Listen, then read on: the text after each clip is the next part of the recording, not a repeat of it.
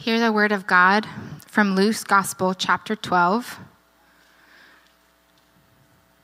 starting with verse 35. Be dressed, ready for service, and keep your lamps burning, like servants waiting for their master to return from a wedding banquet, so that when he comes and knocks, they can immediately open the door for him. It will be good for those servants whose master finds them watching when he comes. Truly, I tell you, he will dress himself to serve, will have them recline at the table, and will come and wait on them. It will be good for those servants whose master finds them ready, even if he comes in the middle of the night or toward daybreak. But understand this, if the owner of the house had known at what hour the thief was coming, he would not have let his house be broken into. You also must be ready, because the Son of Man will come at an hour when you do not expect him. Peter asked, Lord, are you telling this parable to us or to everyone? The Lord answered, Who then is the faithful and wise manager, whom the master puts in charge of his servants to give them their food allowance at the proper time? It will be good for that servant whom the master finds doing so when he returns. Truly, I tell you, he will put him in charge of all his possessions. But suppose the servant says to himself, My master is taking a long time in coming. And then he begins to beat the other servants, both men and women, and to eat and drink and get drunk. The master of that servant will come on a day when he does not expect him, and at an hour he is not aware of. He will cut him to pieces and assign him a place with the unbelievers. The servant who knows the master's will and does not get ready or does not do what the master wants will be beaten with many blows. But the one who does not know and does things deserving punishment will be beaten with few blows. From everyone who has been given much, much will be demanded. And from the one who has been entrusted with much, much more will be asked. I have come to bring fire on the earth, and how I wish it were already kindled. But I have a baptism to undergo, and what constraint I am under until it is completed. Do you think I came to bring peace on earth? No, I tell you, but division. From now on, there will be 5 in one family divided against each other, 3 against 2, and 2 against 3. They will be divided, father against son, and son against father, mother against daughter, and daughter against mother, mother-in-law against daughter-in-law, and daughter-in-law against mother-in-law. He said to the crowd, When you see a cloud rising in the west, immediately you say, It's going to rain, and it does. And when the south wind blows, you say, It's going to be hot, and it is. Hypocrites, you know how to interpret the appearance of the earth and the sky. How is it that you don't know how to interpret this present time? Why don't you judge for yourselves what is right? As you are going with your adversary to the magistrate, try hard to be reconciled on the way, or your adversary may drag you off to the judge, and the judge turn you over to the officer, and the officer throw you into prison. I tell you, you will not get out until you have paid the last penny. This is the word of the Lord.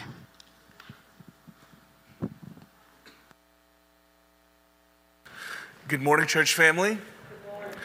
Hope you're well this morning. It's good to be able to be with you this morning and to be Easter people alongside you.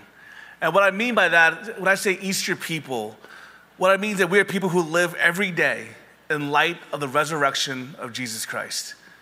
We are people who live with that living hope, that reality. You guys know that Sunday was moved to the day of the Sabbath, the day of rest, where we worship together, because this is the day of Jesus' resurrection. So Sunday became the holy day of the Christian calendar, Christian week, because we come together every Sunday to celebrate the resurrection of Jesus. Now, we get to live in that reality every day, but every week we come together and we celebrate. We acknowledge, we praise, we thank God for what he's done. So what a great love the Father has lavished upon us, that we get to be people of resurrection hope. We're continuing our series in the Gospel of Luke, and this morning our text is a topic that's often talked about in the New Testament. It's about the return of Jesus. When he's coming to make all things right, to judge the quick and the dead. Theologian and author Arnold Olson puts it this way: ever since the first days of the Christian church, evangelicals have been looking for that blessed hope and the glorious appearing of the great God and our Savior, Jesus Christ. They may have disagreed as to its timing and to the events on the end times calendar. They may have differed as to pre-tribulation or post-tribulation, rapture or pre or post or non-millennial coming. They may have been divided as to a little rebirth of Israel, or however, all are agreed that the final solution to the problems of this world is in the hands of the King of Kings, who will someday make the kingdoms of this world his very own. The Lord will return. I'm going to say that again.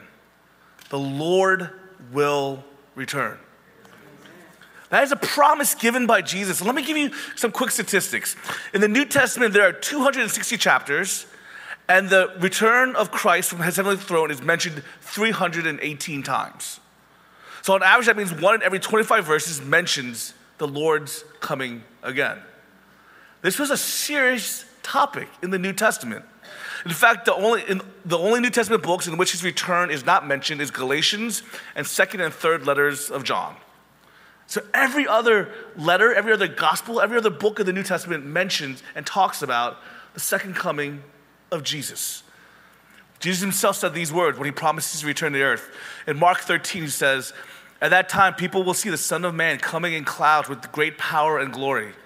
And he will send his angels and gather his elect from the four winds, from the ends of the earth to the ends of the heavens." And these familiar words in John 14, he says, "Do not let your hearts be troubled. You believe in God, believe also in me. My Father's house has many rooms. If that were not so, would I have told you that I'm going there to prepare a place for you? And if I go and prepare a place for you, I'll come back and take you to be with me, that you also may be where I am." It's throughout the whole New Testament. Jesus is coming back. So one, really quickly, we should assume that this is an important truth to us. Yes? Can we make that logical leap there?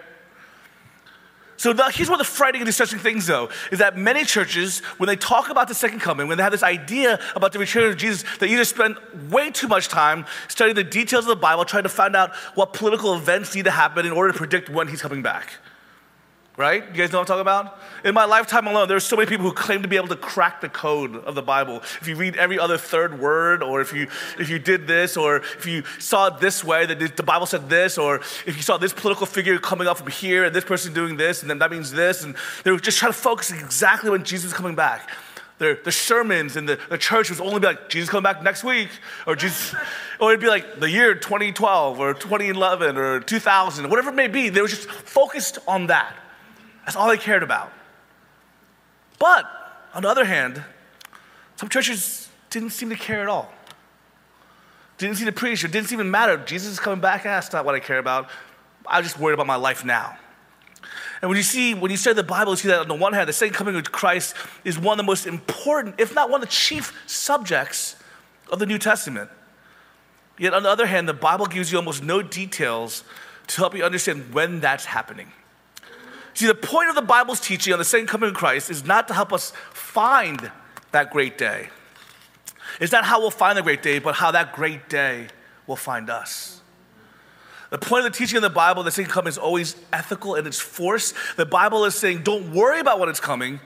Just know that it can come anytime, and consider what kind of lifestyle, urgency, joy, optimism, and energy will be the characteristics of anyone who lives in light of the second coming of Jesus. That's how we're supposed to live. The Bible insists over and over again that the risen and ascended Christ will return. And in our lesson today, Jesus tells his disciples a parable about the absolute necessity of being ready for that day. Can I tell you, most of my experience when it comes to the second coming of Jesus is usually when I say, "Come, Lord Jesus," when something bad happens. You see what I'm saying? When I hear about a tragedy, when I hear about another shooting, when I hear about people being hurt, my heart longs for this idea, for this time, for Jesus to come back and make all things right, because I know something is just wrong.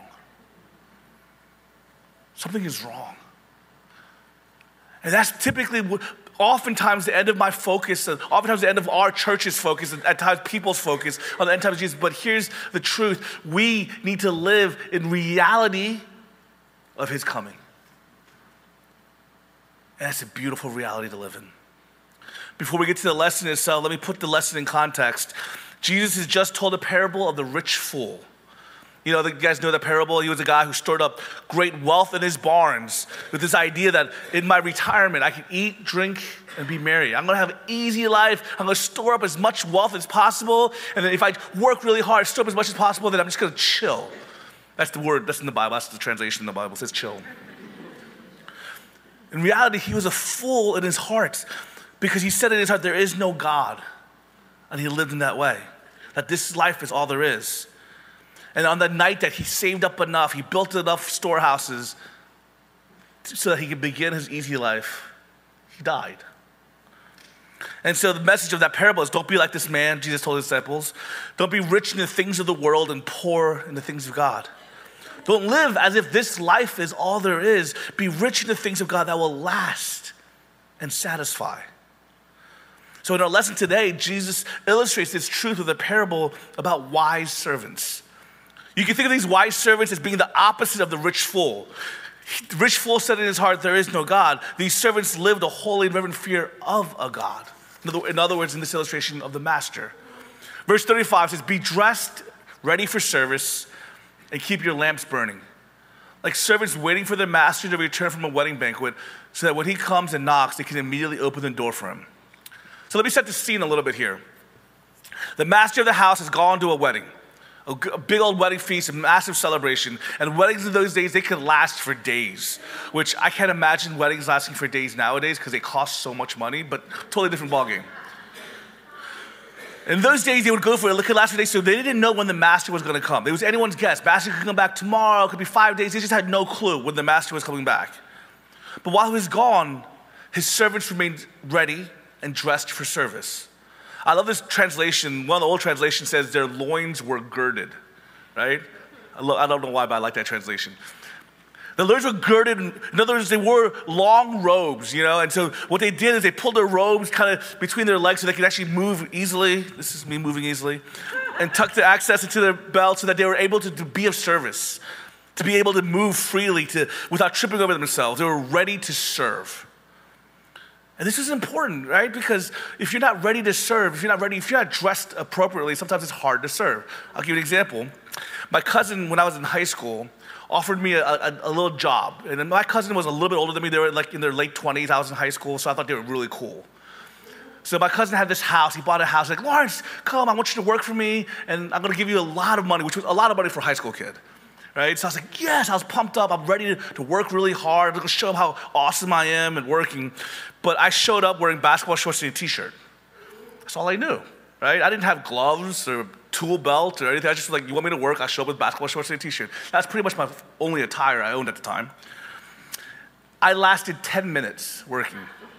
I think I had blisters on my fingers and hands like right away. Like they just appeared. Nail and wood was getting through my shorts, scratching my bare legs. I may have been wearing flip-flops. It was Florida, so yes, I was wearing flip-flops. I wasn't dressed for a job, so I couldn't do the work I was hired to do. My cousin actually had to send me home and say, go put some jeans on, get a belt, here's some gloves, then you can work tomorrow. You need to be dressed for the idea. The idea behind this parable is that we're constantly ready to do the work and calling that God has placed upon us. It's not only to live with eager anticipation of Jesus' return, that's a part of it, but to work diligently at the calling God has given to you to do. Martin Luther was once asked what he would do if he knew the Lord was going to return the very next day. So he came up to Martin Luther and said, hey, Marty, what would you do if you knew Jesus was coming back tomorrow? And he replied, I would plant a tree. That's a strange thing to do. knowing that the world was going to be radically altered, and you know that Jesus is going to make all things right, he would plant a tree in the 24 hours left of life he had, when tree would take at least I don't know how many years it takes a tree to grow. 20 years? Is that how long it takes a tree to grow? I don't know. Yeah, Morgan, tell me now. But Luther was making this point, that he would work at his calling. His calling was to plant trees at that time. That's what he was interested in doing. And no matter what, right up to the second that the Lord appears, he's going to do what the Lord has called him to do, what he's been passionately called to do at this moment. So he was going to plant a tree. In other words, what Martin Luther is saying is that if you're a teacher and you knew that the Lord was coming tomorrow, what you should be doing? You should be showing up to teach. If you're a doctor, you should be seeing your patients. If you're an accountant, if you're at your desk working diligently, you should be at your desk working diligently. A faithful servant working in the Lord's vineyard at whatever task he's given you to do. Let him find you there faithfully and cheerfully doing what he's called and placed you to do. If he's called you to be a campus minister for outreach, you should be doing that. If he called you to be raising your children, teaching them, you should be doing that. You see, the idea is God has called you to his service right now in so many different ways. He's blessed you. He's called you. He's given you tasks and responsibilities. And the idea is that if you know he's coming tomorrow, you should just be faithfully doing what he's called you to do. And that's glory. That's honoring your God. That's how you're serving him. And can I tell you something, that if you right now feel like you're not called to do anything, then let me tell you something really. This is something kind of difficult for you. Like, Lawrence, I don't really feel called to do what I'm doing, right? How many can be like, yeah, I kind of feel that, right? How many of you guys can be like, I'm not feeling called, doing this doesn't really feel like my calling. Can I tell you something that I want you to understand? My father worked most of his life working at a little takeout Chinese restaurant that he bought. My dad's not Chinese, but he worked at a takeout Chinese restaurant. My dad barely cooked ever, but he was the cook at this restaurant. 6 days a week, he'd work 9 in the morning to 9 p.m. every day. Never took a vacation. No such thing as a sick day. I remember one time he got cut so bad that I literally think his finger was about to fall off. Tapes it up, goes right back to work. Now, if you would have asked my dad, is that your calling? Do you feel that cooking is your calling? He never would have said yes. But if you would ask my dad, is it your calling to provide for your family? To love them well, give them every opportunity? He would say yes. Guys, when I say calling, I'm not necessarily talking about your job. Do you hear me? I'm talking about that thing that God's placed in you that you're able to do right now and fulfill in that moment. And you guys all have beautiful callings, whatever it looks like. And I'm telling you that being dressed means being actively a part of doing what God's called you to do. That's what these servants were doing. They were doing the work. Master wasn't there. He wasn't there to watch out for them. But what they were still doing, they were still working. You know the phrase, when the cat's away, the mice will play? No, they were saying, the cat's away, but I still love my master. I'm going to do what he's called me faithfully to do. Do you hear me? So be dressed in the work clothes that God's called you to. Be faithful in the work that he's called you to do. Be dressed and ready. But there's more to being dressed. What is the only garment, the only way to be dressed so that we really be ready when the irresistible light comes through on that day? What can we wear, really, that truly makes us ready? A suit and tie? Flannel? I don't know. Your own good deeds? No, the Bible tells us that the only way that truly makes us dressed and ready for that good day is when we're dressed in the record of Jesus Christ. The Bible tells us that no matter what we've done, it doesn't even matter what we try to do. Unless you're united to Christ through faith, unless you received him as Savior, we will not be ready for that day. But if he is your Savior and you're dressed in his robe of righteousness, then you're ready. Then you're ready. You'll be dressed in his righteousness alone. Guys, can I tell you this?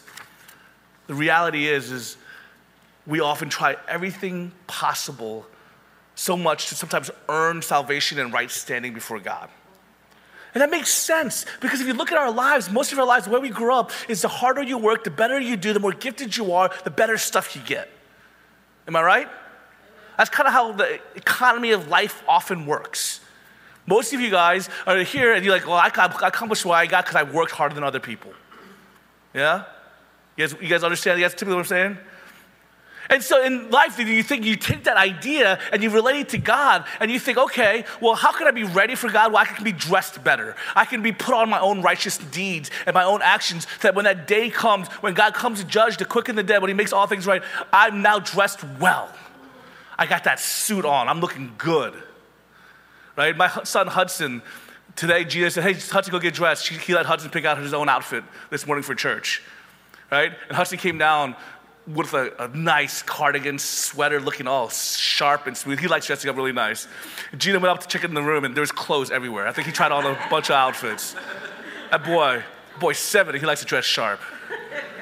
Right? Very not like his father. But that's what he was like. But he wanted to look a certain, when you look a certain way, you feel a certain way. And that's what we try to do, is we try to earn our way, look our way in the right standing. But in the economy of God, it's totally different. The kingdom of God flips it all upside down. It says it's not about what you've done. It's not about what you've earned. It's not about the way you're dressed and what you look like. You'll be dressed with the robe of righteousness of Jesus Christ. He puts his own robe around you. You're dressed and ready because he dressed you.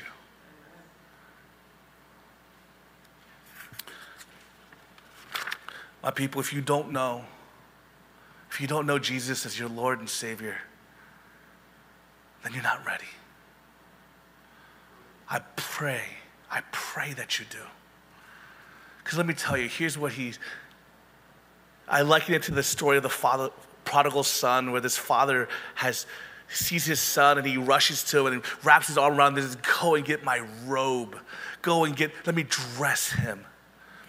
My people, God is ready to dress you, to put his robe around you, and for you to be known as son and daughter, and be ready and dressed. But the story goes on and says, keep your lamps burning. One interesting point I want to note, that in this illustration, the master has gone away, he's returning, but it says if he comes back at night. In a lot of Jesus' illustration parables about the second coming, the master is away at night. Right, he talks about the thief in the night, he coming away at night. What does that mean? Well, nighttime is typically sleepy time, right? Typically, nighttime is when you go to bed. I call it sleepy time. Unless you're one of those people who have to work all through the night and you kind of flipped your sleep schedule. God bless you, those type people. That's not me. For me, for the average person, nighttime is sleepy time. It's late. You get tired. It gets dark. You want to go to sleep. For me, as I'm getting older and older, it gets earlier and earlier. 9 o'clock, I'm like, I'm out. I'm telling you. I used to be like, hey, the night doesn't start till 10. Now I'm like, what are you doing awake at 10:30? I'm so old. But what Jesus is doing here, when he makes this illustration about night and bringing it in, he's pointing out this kind of characteristic of this world. The age between the first and second coming of Christ is a time in which it could be dark.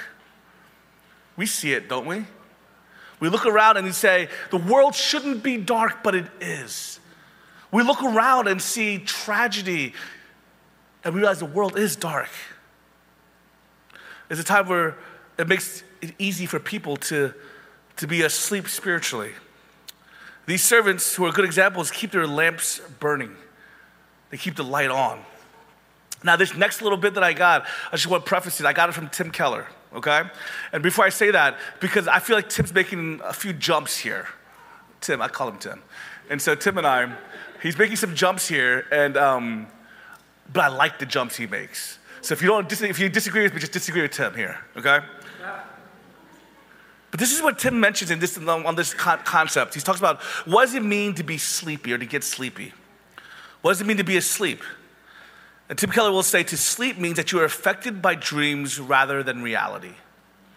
In other words, to go to sleep means that you're controlled by the phantoms of the dreams that you have. You're controlled by your dreams. You move out of the realm of conscious reality and you move into a realm where you're being influenced by dreams. So spiritually, what does it mean to be asleep? What does it mean to be awake spiritually? To be awake spiritually, then it means to let eternal reality affect us more than the temporary. Do you hear that? What Tim Keller is saying is that what it means to be asleep spiritually means that you're letting the dreams and the temporary, the fleeting, the phantoms control you and dictate you. But what it means for you to be awake spiritually means that you make the reality, the eternal reality, affect you more than the temporary dreams. The idea is this: being asleep spiritually is being led by the dreams of this temporary world more than the eternal reality. It means that you let the fact that the master isn't there to be your motivation versus the reality that he is coming back and he's still your master to be your motivation. Now, this is extremely practical and real for me. I'll let you guys know that I am by nature a hardcore people pleaser. I am. And when I'm asleep spiritually, when I let what people think of me matter more than what Jesus thinks of me, is I am asleep spiritually. Do you hear that? Do you hear that by people?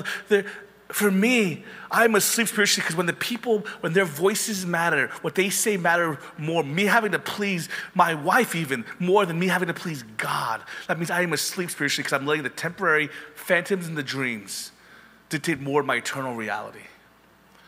Does that make sense? I will. Let's say you have a terrible boss who's standing in your way.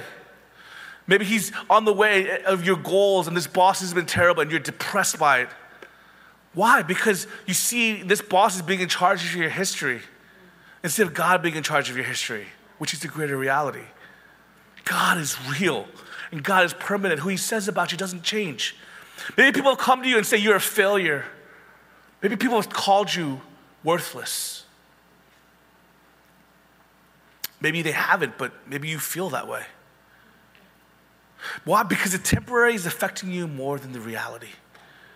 The reality is that if you're a Christian, if God comes to you and says, you're my beloved son, you're my beloved daughter, as a Christian, your identity is wrapped up in the fact that God knows you and loves you and has called you to incredible, eternal significance. He looks at you and says, with you, I am well pleased. What does it mean to keep your lamps burning? It means to stay awake spiritually. It means to turn on the light. It means to say, I refuse to be more affected by this temporary dream than I am by the reality. It means talking to yourself. It means in times of anxiousness and fear and depression, you say, praise the Lord, O my soul, for he is my salvation. It means saying to yourself, listen, the only honors that really last, the only thing that really matters is that God has adopted me, called me his own, said I am his child, I am beloved, and he says that I am worth something. As a matter of fact, I'm worth everything, I'm worth his son. It means when someone has cut you down, someone has stabbed you in the back, someone has called you a name, that it can't let you sleep at night, you're tossing and turning, you turn on the light, and I don't mean the one by your bedside, I mean you turn on the light that says, who cares what peasants think of me when the king loves me? Am I gonna listen to the grumblings of people who don't care for me? Or am I gonna hear the words of my God who loves me and says, I love you, I accept you? See, by keeping the lamps burning means you're turning on the light. You're saying, I'm going to be reminded that I am not spiritually asleep. I'm called a spiritual awakeness. I'm meant to be awake spiritually. And what that means is that you remind yourself that the real, true, eternal things of this God is what counts for you. That you don't live in a dream world. Verse 37 through 38 says, it will be good for those servants whose master finds them watching when he comes. Truly, I tell you, he will dress himself to serve, will have them recline at the table, and will come and wait on them. It will be good for those servants whose master finds them ready, even if he comes in the middle of the night or towards daybreak. It will be good for those servants. Translated literally, this sentence is kind of rendered, blessed are those servants. It's like a beatitude. Again, let me set the scene. The master returns. The lights are on, the fire is warming the house, the servants stand ready, they have a robe for him, the bath is drawn, the meal is prepared, the soup is ready, everything's awesome. And the master's like, oh my goodness, what a great job. But then he changes things up. The master, rather than being served, stoops down low. And he says, my servants, let me serve you. He girds his loin that he can move around freely. He has his servants recline to the table. He waits on them. He brings them food. He brings them drink. He brings them refreshment. This is a picture of two things. First, it's a picture of the earthly ministry of Jesus Christ. He put on human flesh. He came to earth not to serve, not to be served, but to serve and give his life as a ransom for many. And his service was costly. He washed his disciples' feet. He fed the hungry. He healed the sick, and ultimately he died upon the cross. This image shows the master lowering himself to show the way Jesus does this for his people. The second picture is to show the promise that is ours, that when we are dressed and we keep the lamps burning, the pleasure of our master is ours to enjoy. The image here in this passage, in this parable, is one that master is just enjoying so much the work of the servants. He's delighted in it. When my sister and I were young, I don't remember when, we were really young, we had this bright idea of making my mom breakfast in bed one morning, right? And it was probably like cereal, I don't know.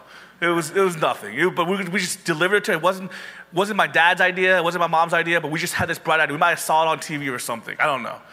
And so we went and we surprised my mom and brought her breakfast in bed as she was laying there. And she got such a kick out of it. She loved it so much. And well, because she loved it so much, my sister and I did it every year after that. And I think the meals got a little better. I'm not sure. But there was something so amazing for us when my mom just took such delight in something we did. We delighted in her delight. Do you get that, my people? That our master, our God, he's delighted by you. What joy is ours. This idea in the parable when he says, well done, good and faithful servant. I feel like for us, it feels like a pat. When we hear that language, well done, good and faithful servant. A good dog, you know? But that's not what the language is. That's not what this is telling us. What this literally tells us is that as we're walking in relationship with our God, our Father, he sits us down and says, here, sit at the table. Let me feed you. Like, good job, man. I love you. I'm so proud of you. Like, wow. Josiah made eggs today. He made eggs. Silly, I know. Not that big a deal.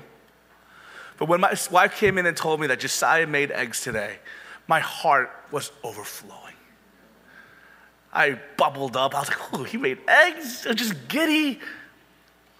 And I wasn't able to be there. I didn't see it. But just hearing about it makes me just want to grab him and wrap him up in my arms and give him a hug and say, buddy, great job. You made eggs today.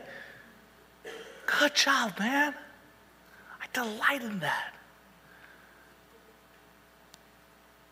Guys, I don't know how you see God. I don't know if you see him sometimes as this far off figure who just every once in a while throw you a bone and say, good job, buddy. Or do you see him as this intimate Father who loves you, who delights in you, who wraps you up in his arms, puts his robe around you and says, good job. Even when you don't feel like you are. Who says, I love you. Even when you're sometimes falling asleep spiritually. Who says, I'm with you. To the ends of the earth and to the ends of the age. I'm with you. My people, being ready, dressed, and keeping our lamps burning is a focus on the future coming of Jesus that allows us to live in this current world with confidence. He's delighted in you. And we can live in this world right now with confidence because he is. Does that make sense? When you see the world and all its darkness and issues, how do you wake up every day and keep on serving and keep on being faithful to the duties placed upon you? You do it by remembering our eternal reality, by being awake spiritually. And I want to close with this one quick illustration. Let me just put it this way. And hopefully this helps. When my wife was pregnant and we were getting closer to our delivery time, I was girded up and ready for the baby to come. I was. Normally, I'm not a prepper. I'm not a preparer. I'm not an organized, typically plan ahead kind of person. I'm more like a fly by the seat of my pants kind of guy. Everything will work itself out. If I don't pack it, I can buy it. That's the kind of person I am. But this season, I was like Eagle Scout number 1. I was prepared. We had go bags on go bags. You know, we had nursery ready to go. Our car seats were inspected and put in, not just by us. We went to the fire department. I mean, we were ready. I'm telling you, we were checked. We had stuff for the delivery and for the baby. We were ready. More than all the physical place, though, guys, I was so pumped and ready to see this child coming to earth. And stuff like my sports team not winning just didn't matter as much, right? When I was anticipating the birth of my child, I was like, who cares about all this other stuff? It doesn't matter. I don't even care if I got into a car accident. Well, that would be a big deal. But I don't care. I don't care if I'm in a traffic jam, right? We care about that stuff so much all the time. But I was like, my baby's coming. My baby's about to come into this world. It changed my perspective. I was living in reality of a child was going to be now with me. I was living in the reality. When we went to go adopt Hudson, right? The whole time leading up to adopting, it's kind of hard. Like, is it going to real? Is it going to happen? And as we're leading up to this idea of we're going to have Hudson in our house, our whole identity, our whole reality is wrapped around this future reality. And we knew it was real. We knew it was happening. And so it changed our perspective. It changed the way we lived. We were ready. Waypoint Church, my beloved people, hear this. You have a future reality. Jesus is coming back to make all things new, to make all things right. He loves you. He's called you to purpose. He has his arms wrapped around you. May you live in that future reality. Will you be ready? Will you be ready? What that means is you have the confidence to be awake spiritually, to not give in to the phantoms and the dreams of this temporary world, but to live in the reality of a heaven, of a new earth and a new heavens that is yours. Be ready. Amen? Amen? Let's pray. Heavenly Father, we thank you so much that this is our reality. God, that you are coming again. We don't know when. It's not for us to know exactly when and how, but it is for us to know that it is true and it is happening. So we live in that confidence, God. So we thank you for it. And every time we come together as a body, as a family, that we approach this table together, may we be reminded of that again and again. In Jesus' name we pray. Amen.